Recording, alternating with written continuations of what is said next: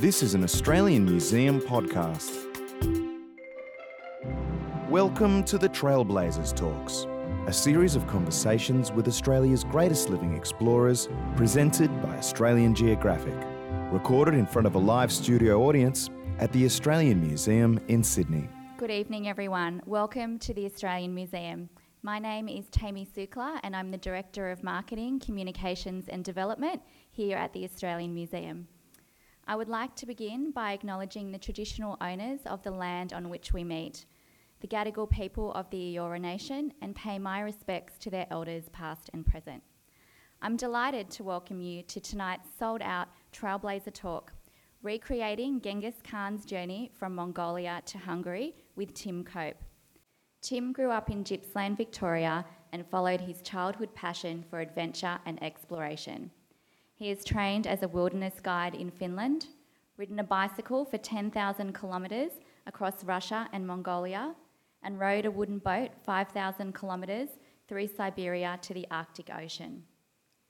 Tim has combined his experiences with a fascination for traditional cultures and history and a love for writing, photography and film. His work includes Off the Rails, published by Penguin, and documentaries for the ABC in Australia and National Geographic. He has also directed, filmed and co-produced a documentary series for French and German TV. In 2006, he was awarded the Australian Geographic Adventurer of the Year, and in 2007, honoured by National Geographic as the Cultural Ambassador at their annual awards in Washington. Tim has worked as a guide for 8 years in Mongolia and Russia, and in 2015 was made the International Envoy for Mongolian Tourism in recognition for his work celebrating nomadic culture. Tim's most renowned journey was an odyssey by horse on the trail of Genghis Khan from Mongolia to Hungary. His book about the journey, On the Trail of Genghis Khan, won the grand prize at the 2013 Banff International Mountain Book Festival. And would you please put your hands together for Tim Cope? Thanks, Tim.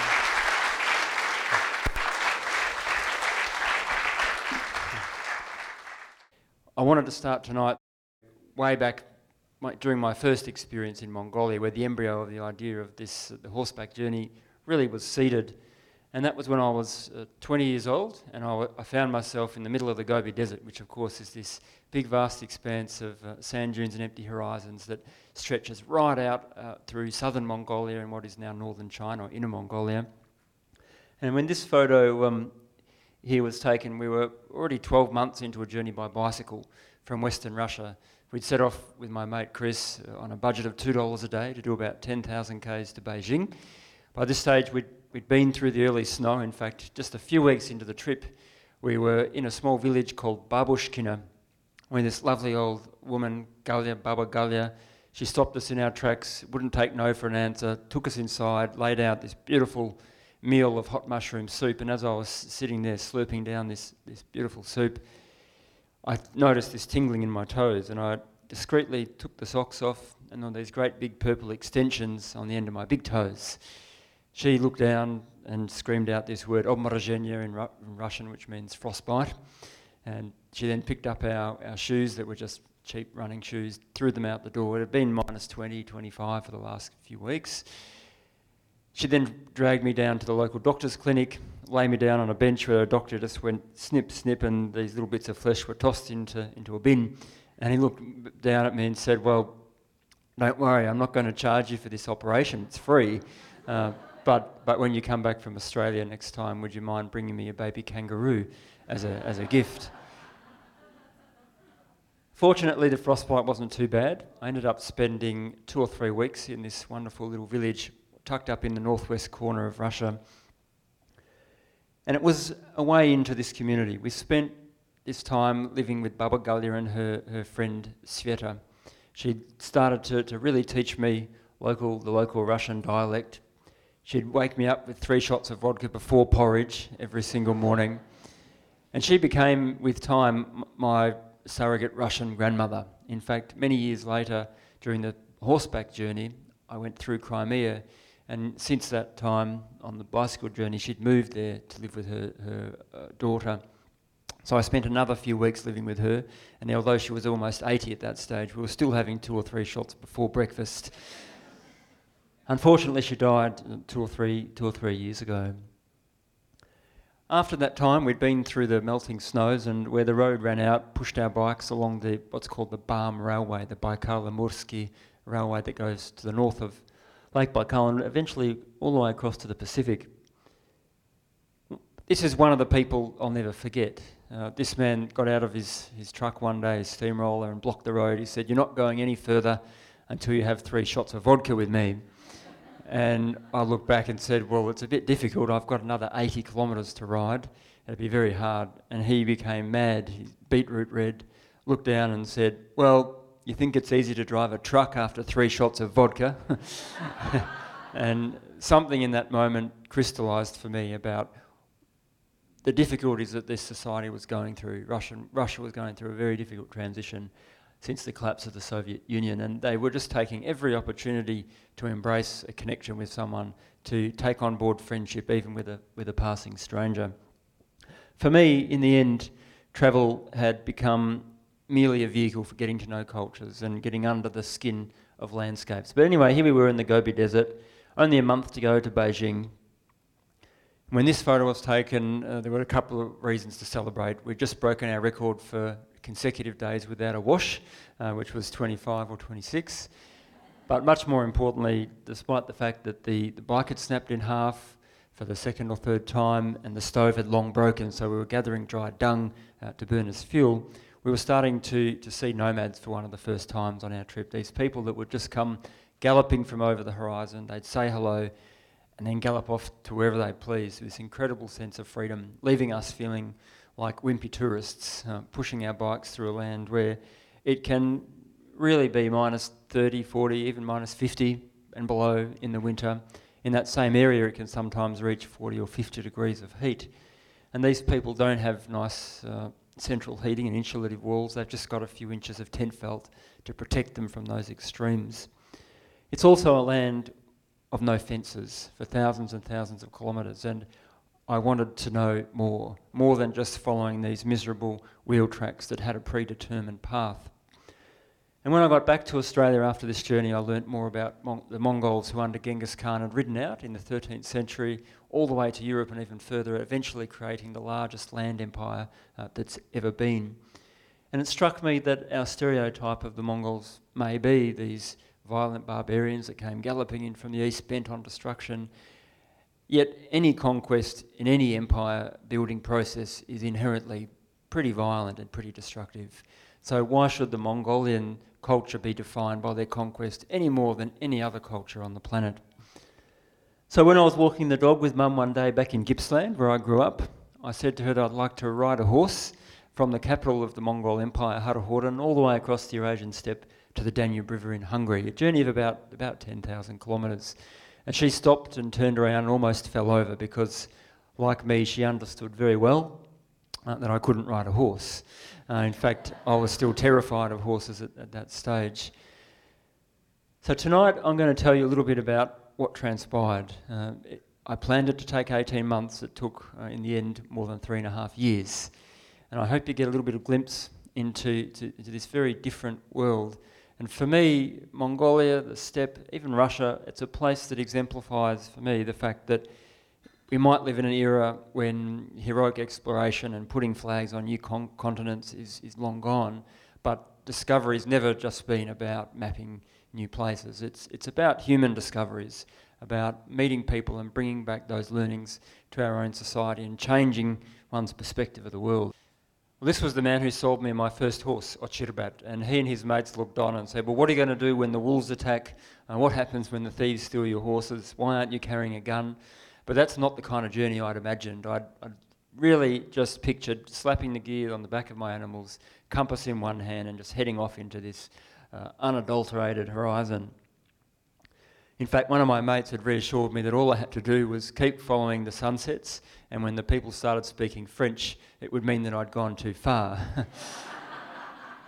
But ultimately, when you start any adventure, you're trusting that by taking a risk, the odds will somehow fall your way. But the trip didn't start particularly well for me. But this was about 5 days into a journey. I'd been planning it for 18 months, or perhaps even longer. But I woke up in my thermals, jumped out of the tent. I could hear these horses galloping into the night, and then someone kind of sniggering along with it, and they were stolen. They were mine. I went over, and the only thing I could find at that stage was a bell that, ironically, a vet here in Australia had said I should put on the horses at night so that when the thieves approach, the bell rings as the horses become nervous, it wakes me up and I get to rescue them in time. In fact, the sound of the bell ringing had simply led the thieves straight to my camp in the dark. They'd slipped the bell off and galloped off. The previous evening, everything had seemed perfect. I'd landed in this utopian environment, a sea of green. There were people bringing their animals down to camp, children galloping around bareback, ladies out milking the yaks and the goats. But at 3 a.m, that was a very different feeling. But fortunately, one of my friends had told me earlier that in Mongolia, if you don't solve your problems before dawn, then you never will. So I set off, and I had one of the 3 horses remaining, and about 2 hours later, this great big herd appeared from over the horizon, and there were my horses at the tail end. This guy came up to me and intimated, well, you must have tied your horses really badly. They came to me themselves. I didn't explain where the hobbles had gone and the halters, everything else, but it didn't matter. He took me home. These are the tents of the nomads, known as yurts or gers in Mongolian, that nomads once lived in all the way across the steppe as far as Europe. Introduced me to his family, slaughtered a goat, and eventually taught me this remarkable saying that would prove to rescue me and the horses on many occasions in years to come. A man on the steppe without friends is as narrow as a finger, and a man on the steppe with friends is as wide as the steppe. And in hindsight, it could have been these guys who stole my horses. I'll never quite know. In fact, there's a saying that my editor of my book told me that in retrospect would have been another good wisdom to carry with me. He always said, be less offended and more curious. And certainly that would have to be the case for me, because horse rustling was just part and parcel of life out here. My horses would be stolen 3 or 4 times more during the course of this trip. And eventually I'd learned that if someone's trying to steal your horse out there, you should take it as a compliment. It means that you've got a good one. But more than that, if you've had your horse stolen, you've got the right to steal it back. Although there are traditionally rules, you have to steal it back in broad daylight for it to be honourable. But more than that, you're allowed to kidnap the wife of the thief until everything's resolved. Now this came back to me and crystallised in a very unexpected way months later in Kazakhstan.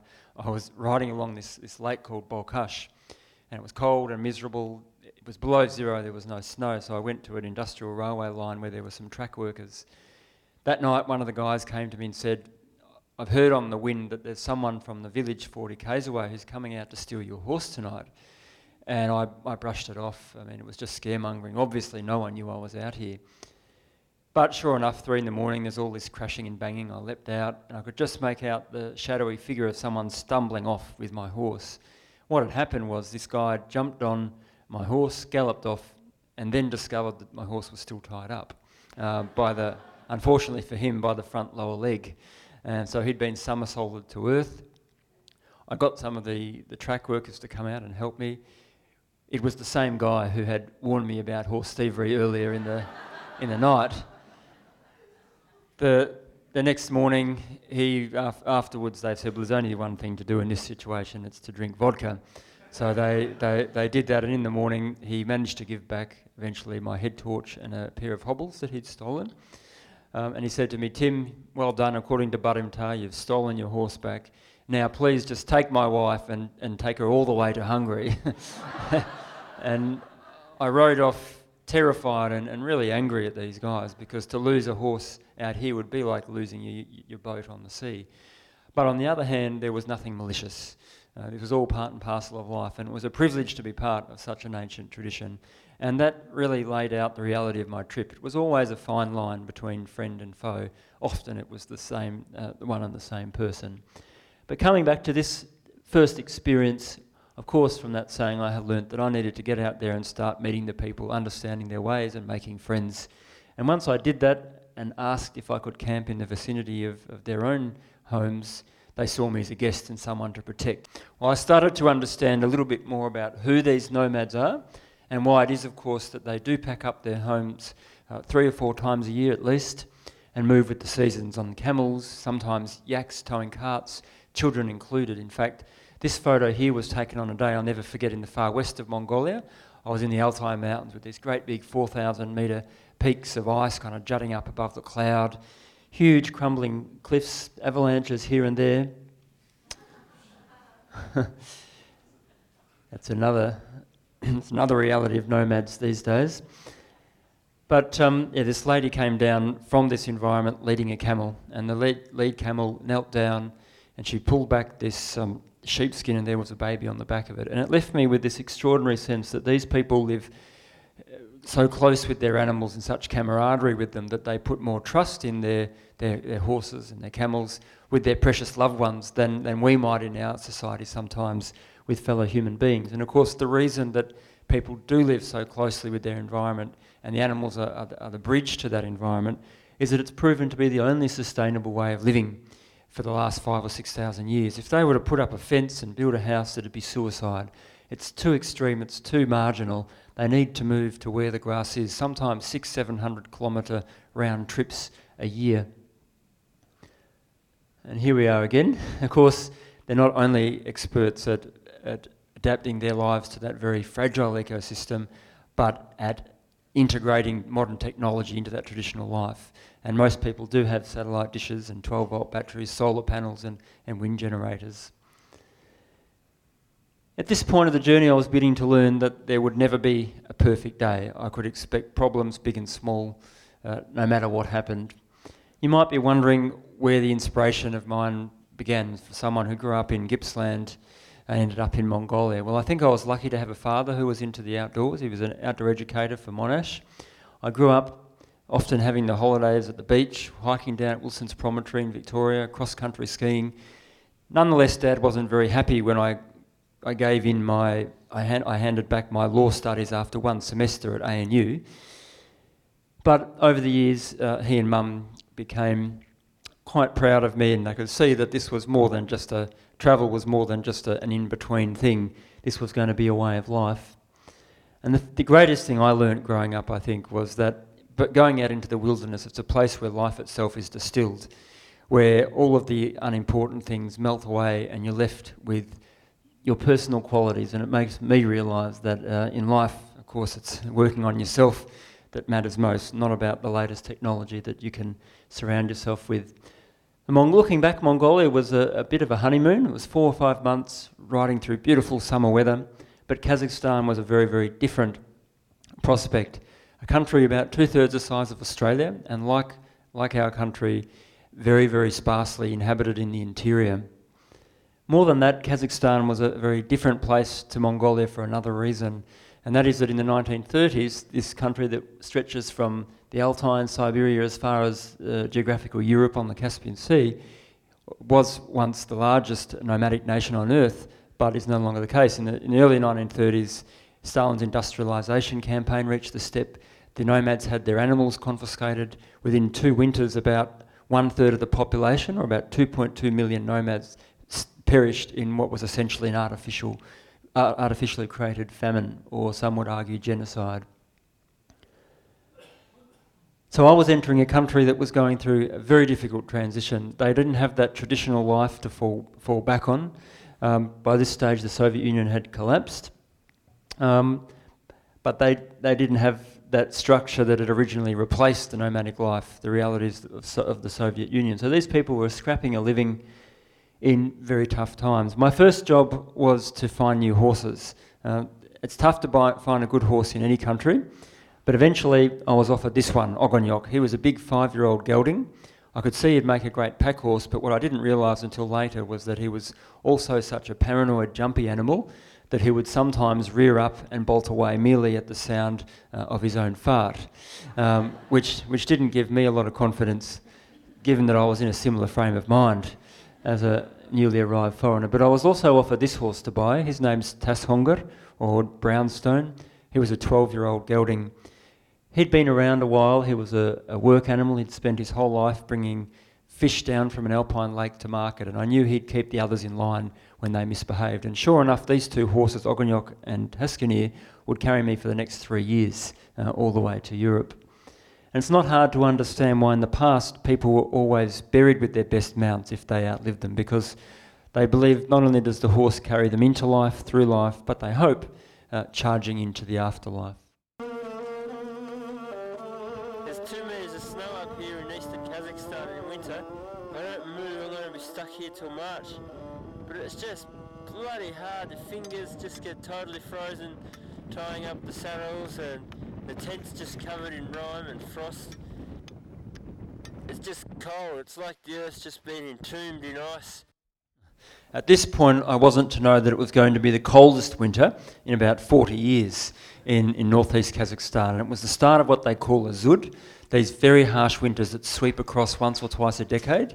This was early November. You can see everything becoming encased in ice. This then melts fractionally and then refreezes, forming what appears to be like an ice skate rink over the land. Very, very steel hard ice.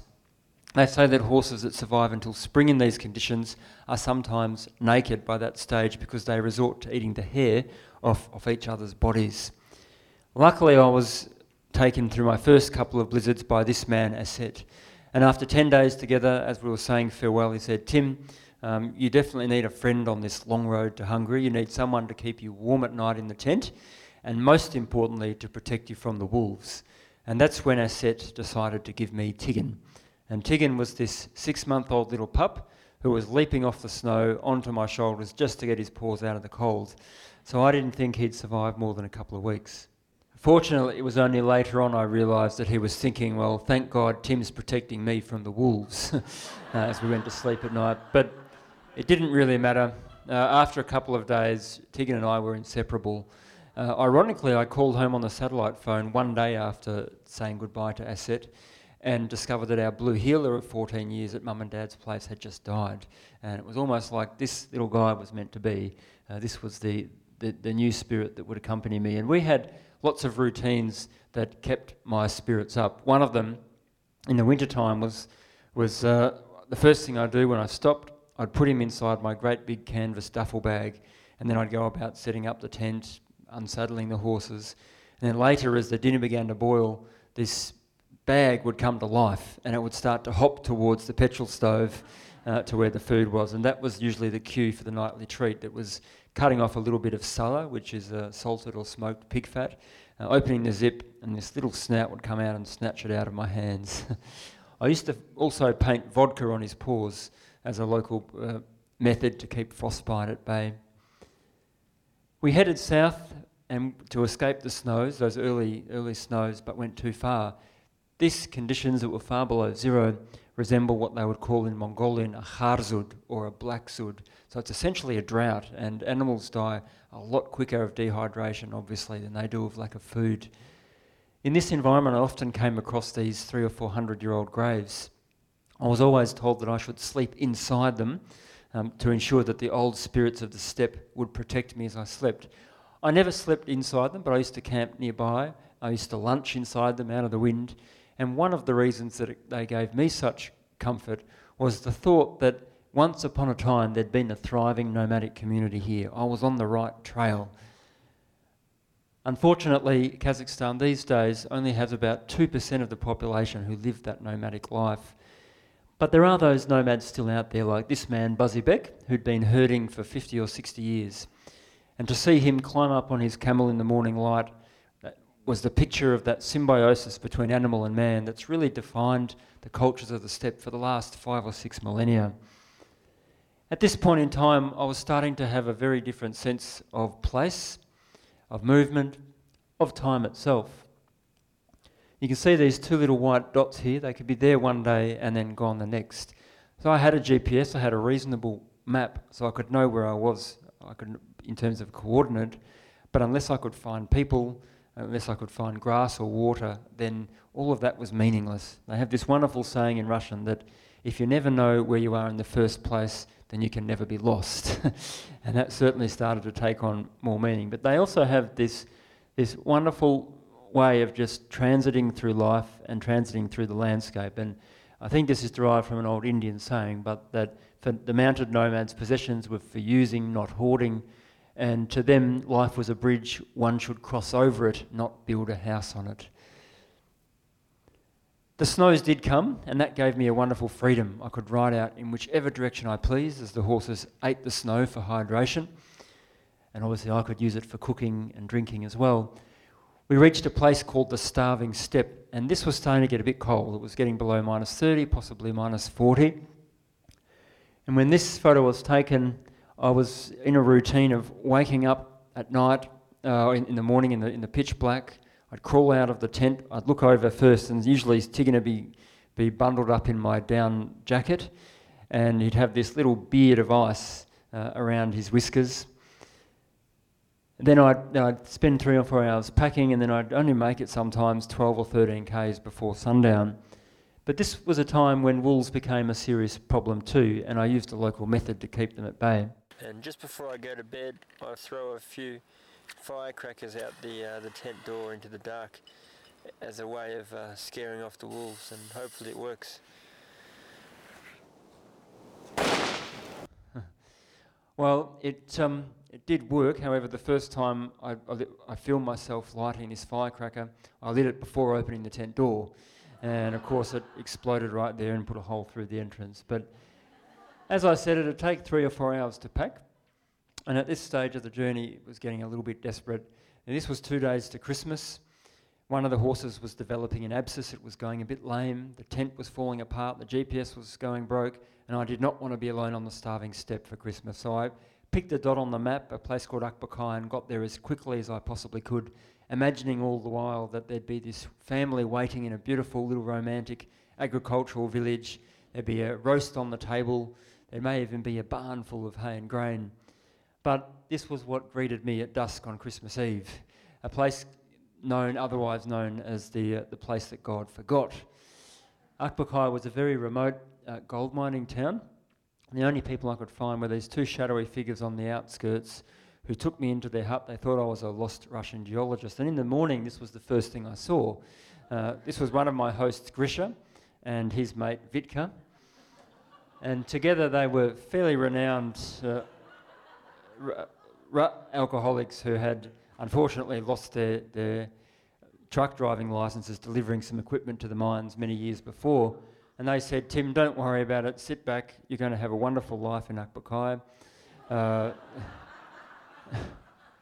went out to look for food. There was none. There was no grain or hay, being a gold mining town, and a very bankrupt one at that. I came back. They'd caught a couple of street pigeons and boiled them up for Christmas. And that night, they told me some fairly gruesome stories. I remember Grisha on the right-hand side at one stage. I don't know what time in the morning it was, but he shook me and he said, "Tim, you've got to meet my wife one day. You won't find anyone more honest than her. The time that she murdered our friend in the kitchen with a knife, she called the police herself. Only another 8 or 9 years and she'll be out of prison." So I crawled out of this hut the next morning, called on the satellite phone back home, and Mum and Dad and my 2 brothers and sister were sitting out watching the Sydney to Hobart and probably the Boxing Day test on telly. 26 degrees of sunshine and probably some red wine in their hand, and I wanted to be home. At least for a day I would have killed for it, but it just was never possible. I had 4 hungry mouths to feed other than my own, and what I didn't know at this point was that this was just the beginning of my difficulties. Eventually I'd be stuck in Akbakai for 3 months. I tried to leave many times. I got the flu, the petrol stove broke at one stage, I lost all my fuel, I came back. Then Tiggin was stolen by some unemployed mine workers who were catching stray dogs and pet dogs to eat to survive. In fact, through the process of searching for Tiggin, I discovered that most of the community was surviving on the contraband gold mining industry, rappelling 400 metres into old shafts, digging up the gold, also paying bribes to the processing plant for tailings. And the going rate was about $10 a gram for gold. Everyone had their little backyard labs. The police would try to catch people in the act, and if they did, they'd pay a bribe and their business would keep going. Tiggin was rescued, fortunately, after about a week. He was revived with a vodka and raw eggs and put in a sauna for a day. And 3 weeks later, he was well enough to move again. But during this period of time, I was starting to get a little bit depressed. I didn't think that perhaps this journey was worth it. This wasn't the picture of a romantic nomad life I'd come for. And yet the local people kept saying, "What are you rushing for? You're only 6 months behind schedule." But there was wisdoms in their words. They have this wonderful saying that if you ever have to rush in life, rush slowly. And it's true that in this environment, it wasn't about the 9 to 5 or the Monday to Friday. Time was more measured in the availability of grass, the rise and fall of the sun, the seasons that dictated everything. And most importantly for me, time wasn't necessarily money. And it was liberating to realise that and then accept that this journey was going to take a lot longer than I initially thought. But that was okay. And sure enough, in the early springtime, the snow melted and I had my chance to move out. The greenery was coming back. It was time for these great big shaggy camels to have their spring haircuts.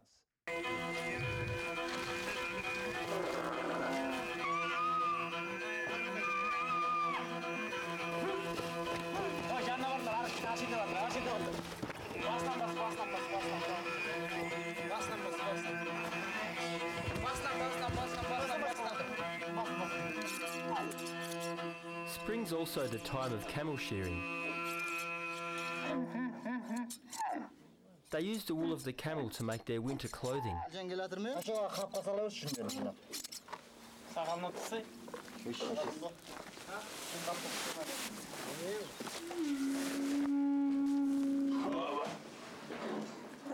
A single camel can also feed a family for months.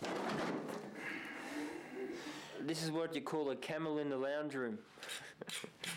A hell of a lot of meat, and you can see the 2 humps from the Bactrian camels sitting right here behind me. So that reminds me, looking at all that meat, of this fantastic Mongolian belief that it's only fair that as meat eaters, humans should be turned into eaten meat themselves after they die. In some parts of Mongolia, the people's bodies are still taken up to a mountaintop for the wolves to devour, and they believe that only by the wolves ingesting that flesh can the souls be set free. After 2 weeks after leaving Akbakai, the weather changed quite dramatically. In fact, it was reaching 30 degrees by 9 o'clock in the morning. People warned me that ahead lay at least 40 days in a row of above 40 degrees. And when that began to kick in, it was time to rethink my routine altogether. So I started riding almost exclusively at night. I'd saddle up after sunset and try to ride right through till dawn, but I never quite made it. I'd normally catch a couple of hours of sleep in the saddle, or even better on the ground like this, and wake up with Tiggin in my arms, or even more importantly, a great big camel looking down at me, because it was the people who mostly became the rescue. They say in Kazakh that the first time as a guest you're a friend, second time you're part of the family, third time, well, you can stay for life. And that's genuinely the way I felt that I was treated. I probably stayed with 90 to 100 different families, families of different kinds. And eventually I came to understand this very cryptic but important belief that mountains never meet, but people do. I think the nomads can appreciate more than anyone that whilst it's great to go out there and challenge yourself in these very difficult conditions, there's nothing like coming out of that open, inhospitable space into the intimacy and warmth of a home, to be with friends and with family. The most important trait of being human, of course, is our capacity to have relationships. It took about 14 months to cross Kazakhstan, and I'm kind of racing through the trip now. Another 6 months in Russia. Unfortunately, I was stuck on the border here for about 6 weeks. At one stage, the Kazakhs let me through, and then the Russians turned me back. The Kazakhs wouldn't let me back in, so I was stuck in no man's land for a while, until 6 weeks later I eventually got the right permits to continue my journey. But by this stage, it felt as if I'd made it somewhere. Made it to the Azov Sea. First time on the horses I've seen the sea since I began, almost 2 years ago.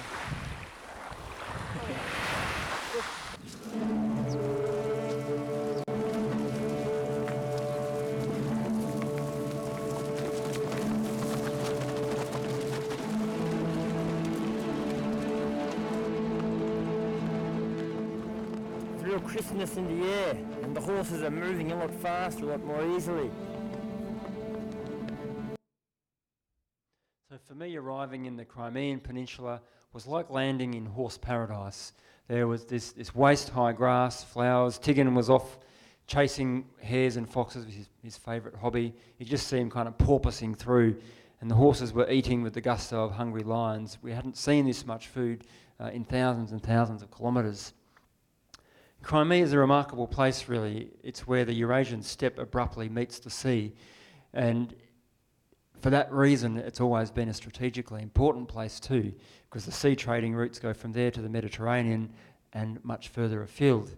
The Mongols actually owned or ruled Crimea way back for about 300 years.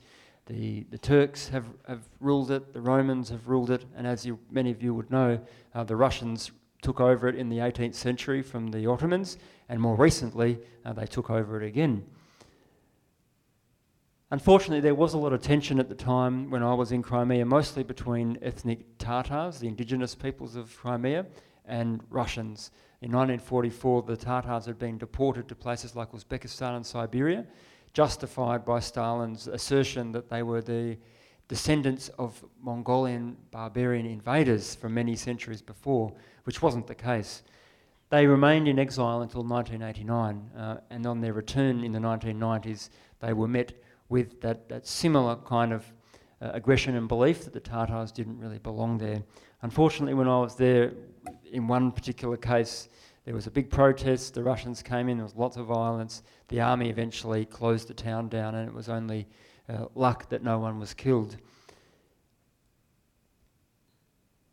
From the Crimean Peninsula, we headed into Ukraine. I thought at this stage you might be interested in how I filmed this trip and how I took the photos. There wasn't a film crew for the vast majority of the trip, although right near the end in the Carpathians, I got a grant from the ABC, and a wonderful cinematographer called Michael Dillon came and joined me for 2 weeks on foot. But most of it was done like this with a tripod. So this kind of photo, for example, was done by setting it up on a tripod, pressing the button, and then I'd have 20 seconds to run to the horse. And in a roll of film, this is all done on transparency. There'd be shots of me chasing the horse, halfway up the horse, and so forth. And by this stage, speaking of Tiggin, he was no longer just a passenger. I think he saw himself as this fearless guide taking me across the Eurasian steppe, and he was so spoilt that he would no longer even accept bread from strangers unless it was lathered thick with cream and jam. At one point in time, he was actually offered his own hotel room free of charge, and he kind of climbed up and gave me a look as if to say, "Well, Tim, you're on the floor tonight, mate."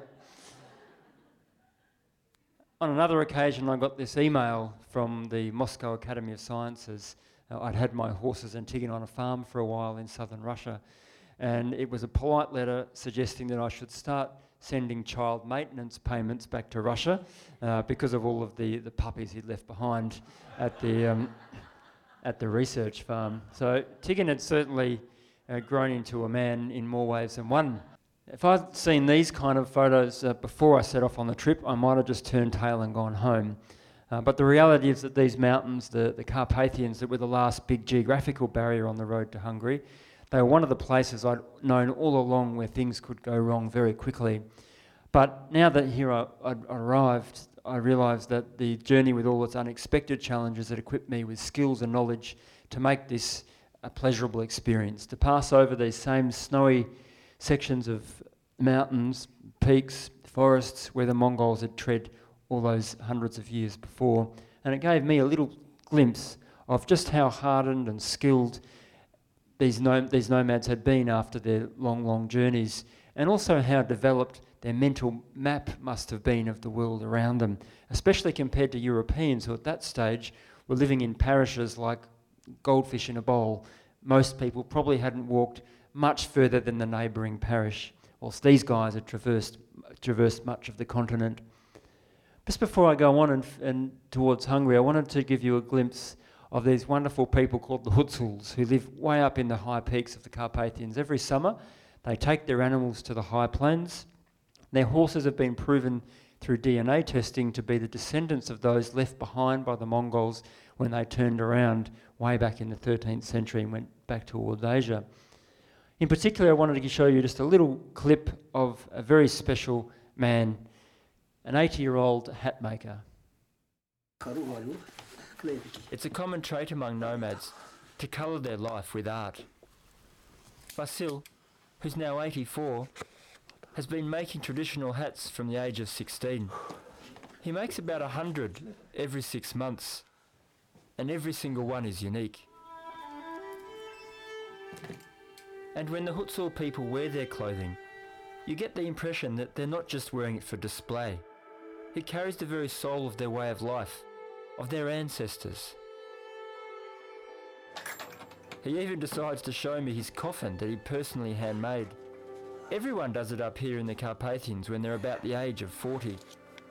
He's got his best clothes in there because he wants to be well dressed when he goes into the spirit world. They remember here that life is transient. Last year, Vasil unfortunately passed away, and he lived up in this very small hut that you could only reach by horse or foot. And he was put in that coffin on the back of a horse, balanced quite delicately, and taken all the way down to the valley for a funeral procession and eventually burial next to his wife. So here we were, finally looking over the Carpathian Mountains to Hungary. I'll just take us down to the end now. From the Carpathians, I headed down to the Hungarian plains, and after a 6-week battle on the border with bureaucracy, they actually let my horses and Tigan across. And it was a very different kind of welcoming than it had been a send-off in the start of Mongolia. In the beginning, no one had known I existed, and yet now word had spread, and I didn't have to put up my tent more than a couple of times for those last few weeks. For the Hungarians, my journey had special meaning because their ancestors, the Magyars, had also come riding out from the east in the 9th century on horseback from southern Siberia to what we now know today as Hungary. I'm introduced to Kossuth Lajos, who's famous in Hungary for reviving the art of horseback archery.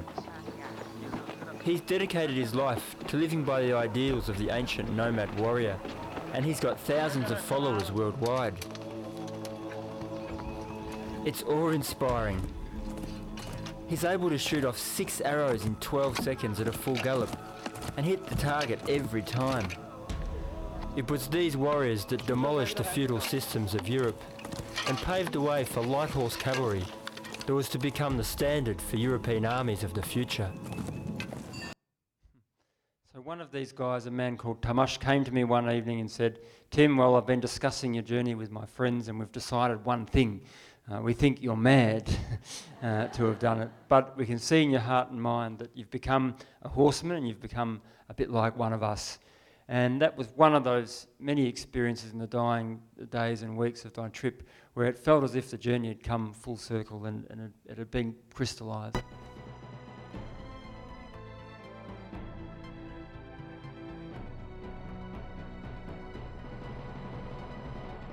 By the time Tim arrived on the Danube, he'd become a celebrity, welcomed by diplomats and royal media.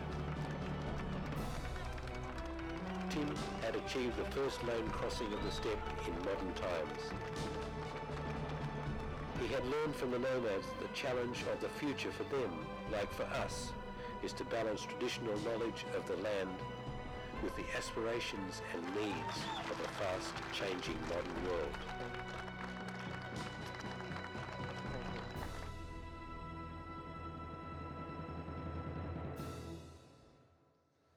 So finally I had my opportunity to make those last few steps. Mum had come from Australia, there were the ambassadors from various countries. In fact, after the Mongolians and the Kazakhs got up and sung these beautiful renditions of life on the steppe, nomads, horses, the Australian ambassador got up and recited The Road to Gundagai, completely out of tune. But it was still a wonderful experience just to be there and reflect back on where this had all begun. And it still is extraordinary to me that what began as a small embryo of an idea, talking to Mum one day on the dirt road in Gippsland, had become not only my whole life, but it had pulled in the lives of hundreds of other people. It would be fraudulent to suggest that it was my trip, that it was a solo journey.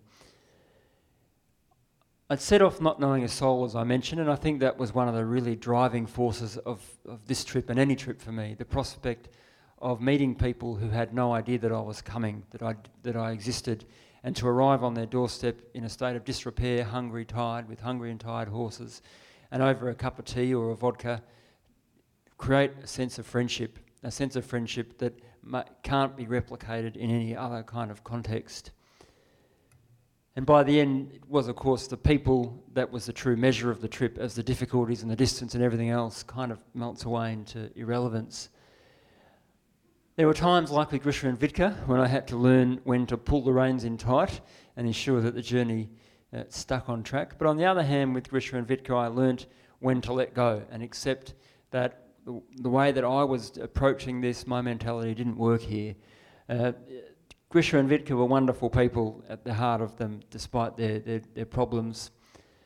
Unfortunately, Grisha on the right, Vitka on the left, he starved to death in 2006, not enough food and too much vodka, and Grisha died.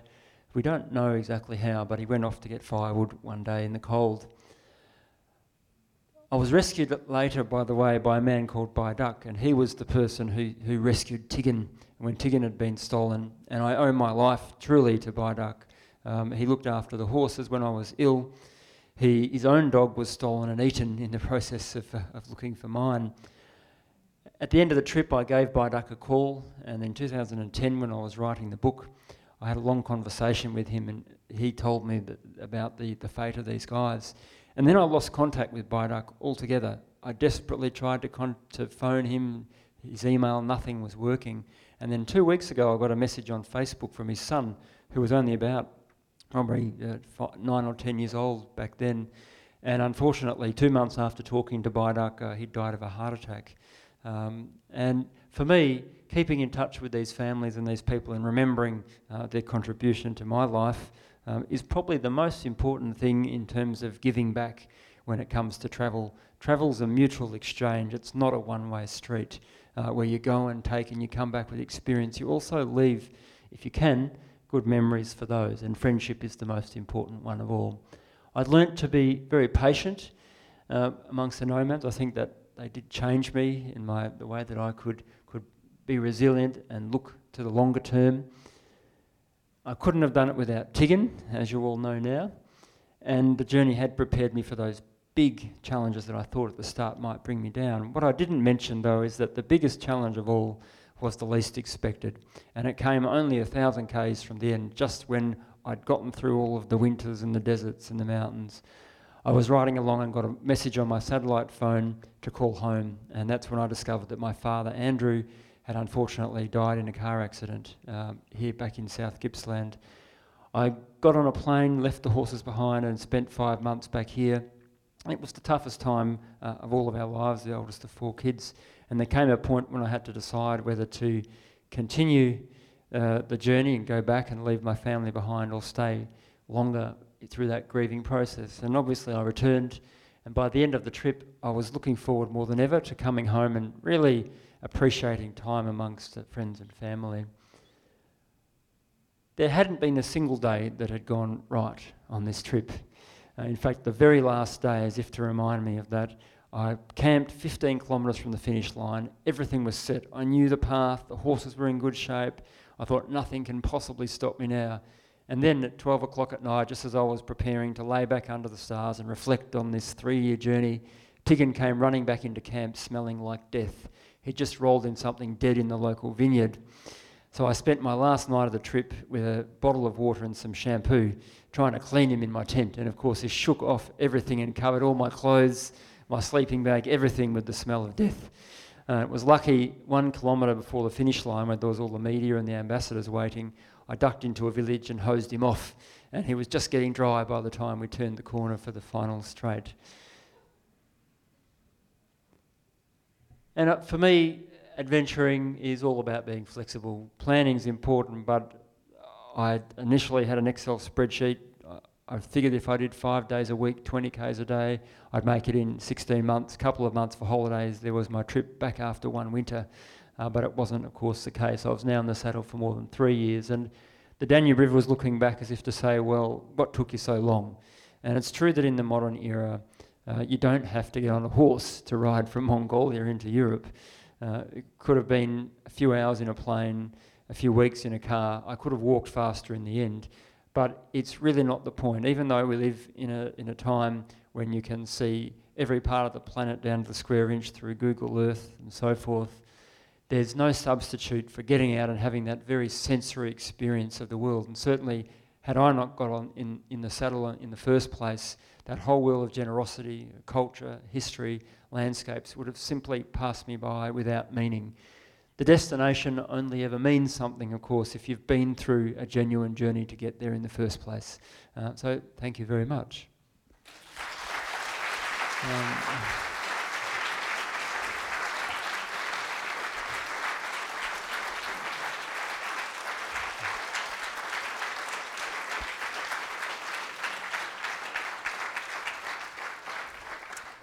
Thank you, Tim. Now we've probably got about 5 or 10 minutes to take some questions from the audience.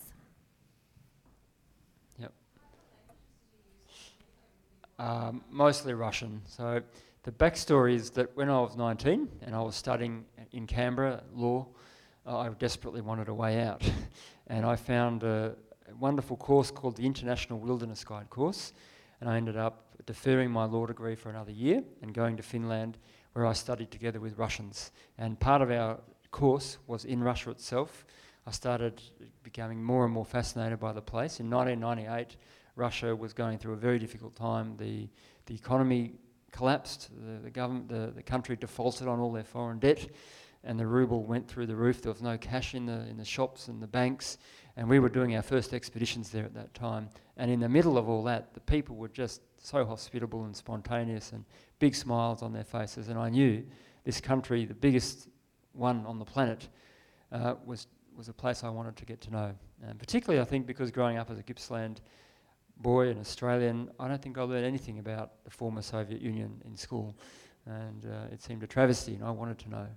So yeah, Russian was the most important language. And then in Mongolia, that wasn't so useful. I learned a little bit of Mongolian.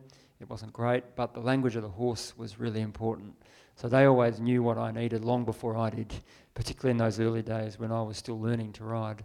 And I'd often go to sleep at night, halfway into the tent, wake up with the toothbrush still in my mouth and like toothpaste dribbling down my chin. I was so exhausted every day just trying to learn the horse. And the people knew how to help me. They knew everything. I didn't need anything else. And that was a different experience than being there on the bike, where I was more like an alien novelty. Yeah, I was strangely familiar for them. Yeah. Yep. Sorry. Oh. Tim, when you're sitting in the saddle and you're looking out to nothing, how did you occupy your mind for so many days and months? Lots of people have asked that and have asked, did you listen to music? But it may seem difficult to understand, but there was not a single moment in the day when I wasn't fully occupied. When you've got 3 horses navigating, you're looking at the land, you're looking for grass. Every moment you can, if you find a little patch of grass, you stop, you eat. You're on the lookout for everything, the sign of tracks, the sign of animals. I was on the lookout for Tiggin constantly. He'd be going out like 20k radius journeys all the way around me and come honing back in every now and then. But I had to be very, very acutely aware of everything, because even if an animal startles the horses, you could find yourself teleported 50 metres in a second. I had to be careful all the time, and I wanted to be aware. I didn't want to miss a single chapter of the story of that landscape. Towards the end of the trip, sleeping in houses was a shock. I'd wake up and feel like I missed a whole chapter of what had gone on during the night.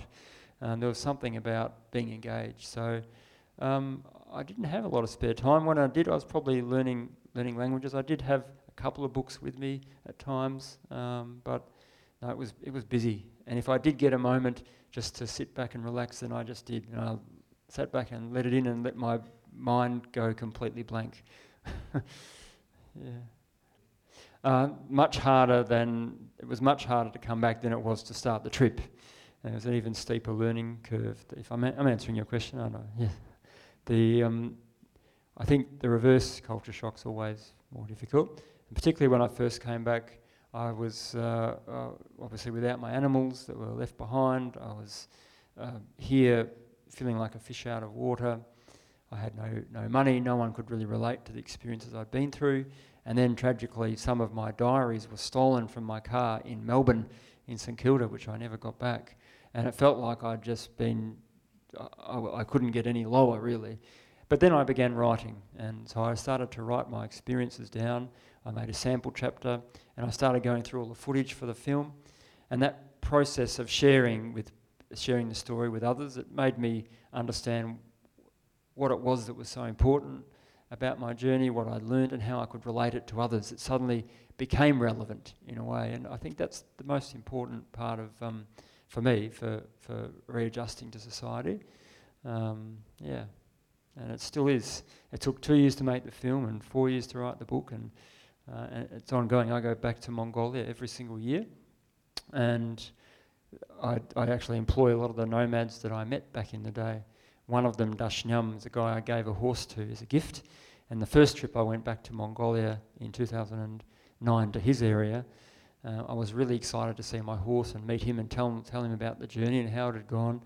And he explained that they'd just eaten my horse the previous winter. So I just missed out, yeah. But being able to go back and forth has also helped me adjust a lot. I think the way in which they interact with the land, they see themselves as being part of a much bigger ecosystem, a bigger web of life. They're only playing one little role, and in that way I think they offer a model of sustainability and putting our lives in perspective. The planet wasn't necessarily just laid out for humans to devour, as seems to be the case in some of our approaches to life. And the sense of patience, resilience. I never heard a nomad complain about anything. And if there are people on Earth who have the right to complain, it's probably them. And I tried to kind of carry that uncomplaining attitude along, but I knew I could never stick to it like them. They're an incredibly hardened people. Every year I go back, like last year, it was very cold. It dropped to minus 24 degrees during an Australian Geographic trip I took last year in October. And the nomad guides we had with us, who I've been working with now for a few years, they just put a bit of felt down, they lay down and made a sandwich, put another bit of felt over the top and went to sleep, toasty and warm. Woke up in the morning and got on with things. Just incredible. Yep. What happened to Tegan? I thought you'd never ask. But no, it was a really difficult decision at the end. If we could possibly have the screen back up. Yeah, at the end I gave the horses away, but it was I could never bring them back, but there was a slight chance I could get Tegan home, but I wasn't sure. He was a Kazakh dog. He needed to become naturalised as an EU citizen, which would take 6 months. And then beyond that, it would cost $10,000. So I came home, I was broke. I used to get these stories. By the way, I gave the horses to an orphanage, and they then set up a riding program. They converted the soccer oval into a running yard. This is one of Tegan's progenies that was donated to the orphanage. And I've been back to Hungary 2 or 3 times, most recently in December to see them. But I got these stories like Tegan's chased horses for half a day, and the farmer I'd left them, he'd taken all the dogs with him, and they sent a taxi out at one stage to pick all the dogs up and bring them home. But eventually a year passed and I got a letter in the mail from Australian Quarantine. I had permission to bring him home. And that's when I got him, with the help of, by the way, a lot of people who came along to fundraising events. I was over in Perth, I did some big talks, and we raised about $8,000 in a couple of weeks. We got him in a taxi from Budapest to Vienna, and then he was put on a plane to Dubai, and this was the moment that he touched down at the Spotswood Quarantine Centre in Melbourne. So Tegan should be somewhere near here. Not quite. Come on, Tegan. Come on, Tix. Oh boy.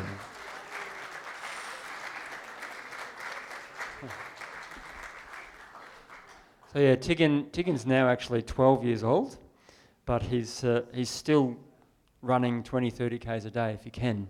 And he's showing absolutely no sign of slowing down. And the next project will actually be to write an illustrated children's book about him. I'm working with Alison Lester, if some of you may know her, on a book. Alison's actually got one of Tiggin's puppies, and Tiggin's puppies made it into one of her books already. So I had 2 legitimate litters and a couple that weren't as legitimate. In fact, going back to your question about adjusting to life back here, when I went back up, when I went to live up in northeast Victoria, where I live now, renting this little cottage, I woke up on the first Sunday morning. Tiggin was there, and there was this guy banging on the window of my house. I thought, what's going on? I went out, and he said, if your dog trespasses on my property one more time, I'll call the police. And I thought, this is crazy. I mean, in the steppe, they don't even have collars or leads. Trespassing's not really possible because it doesn't exist. But a couple of weeks later, the reality is that Tiggin impregnated that guy's dog. And so I understood that there are some occasions when fences and private properties should be respected. So Tiggin and I both had to adjust to a more fenced-in world. But we also get to go up where we live, up in the mountains on a regular basis, where he has total freedom. So, yeah, I don't know whether someone wants to... You're welcome to lead him through, Buku.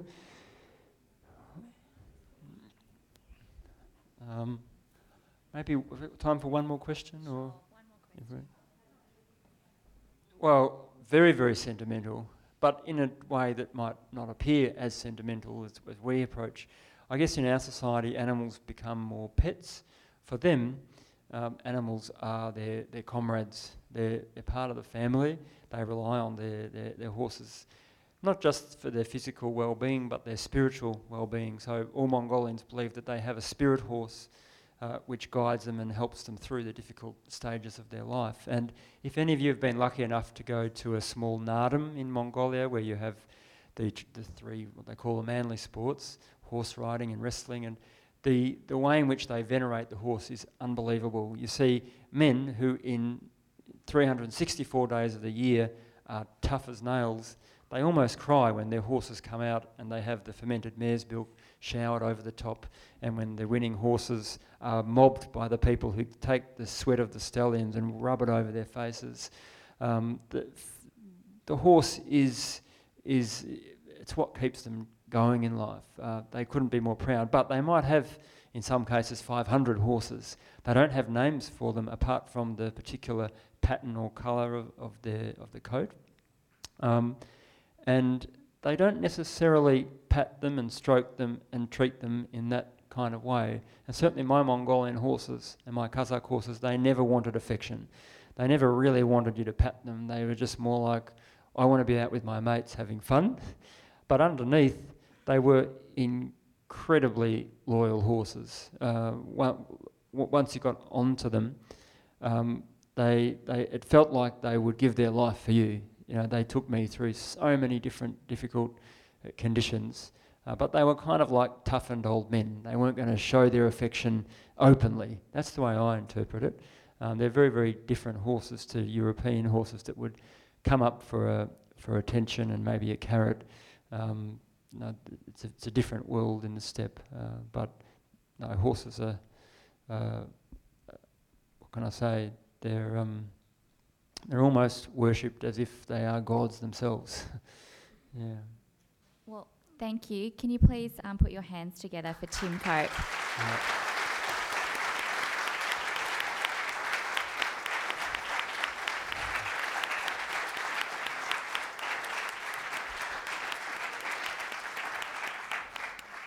I just wanted to quickly thank you and the museum. It's been a wonderful experience to be part of the exhibition.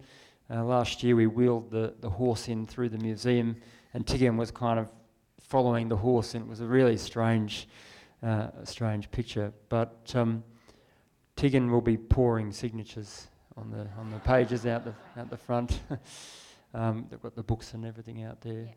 So great. Is Buku going to be able to do a little rendition while I'm out there signing books or not? Absolutely.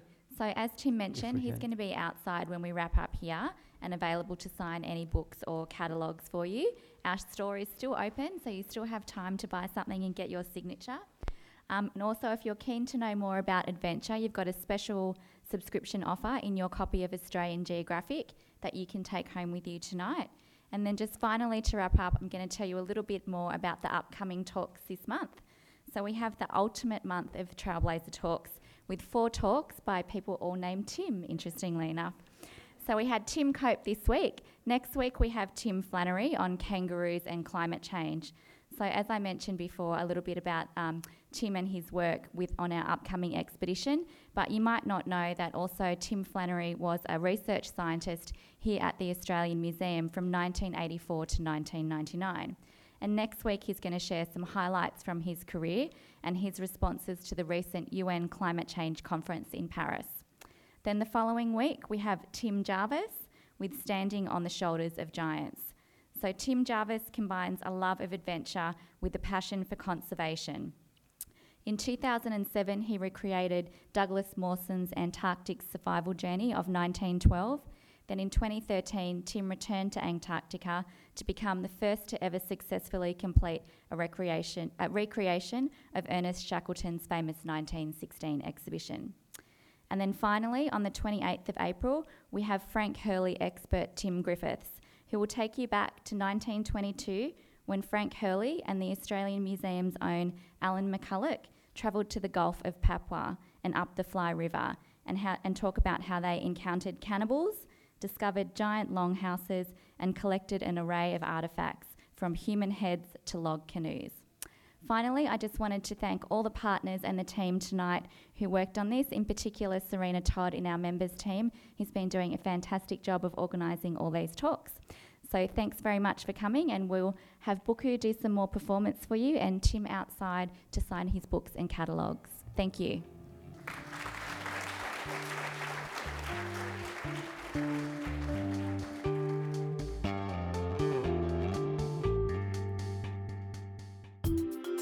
This has been an Australian Museum podcast.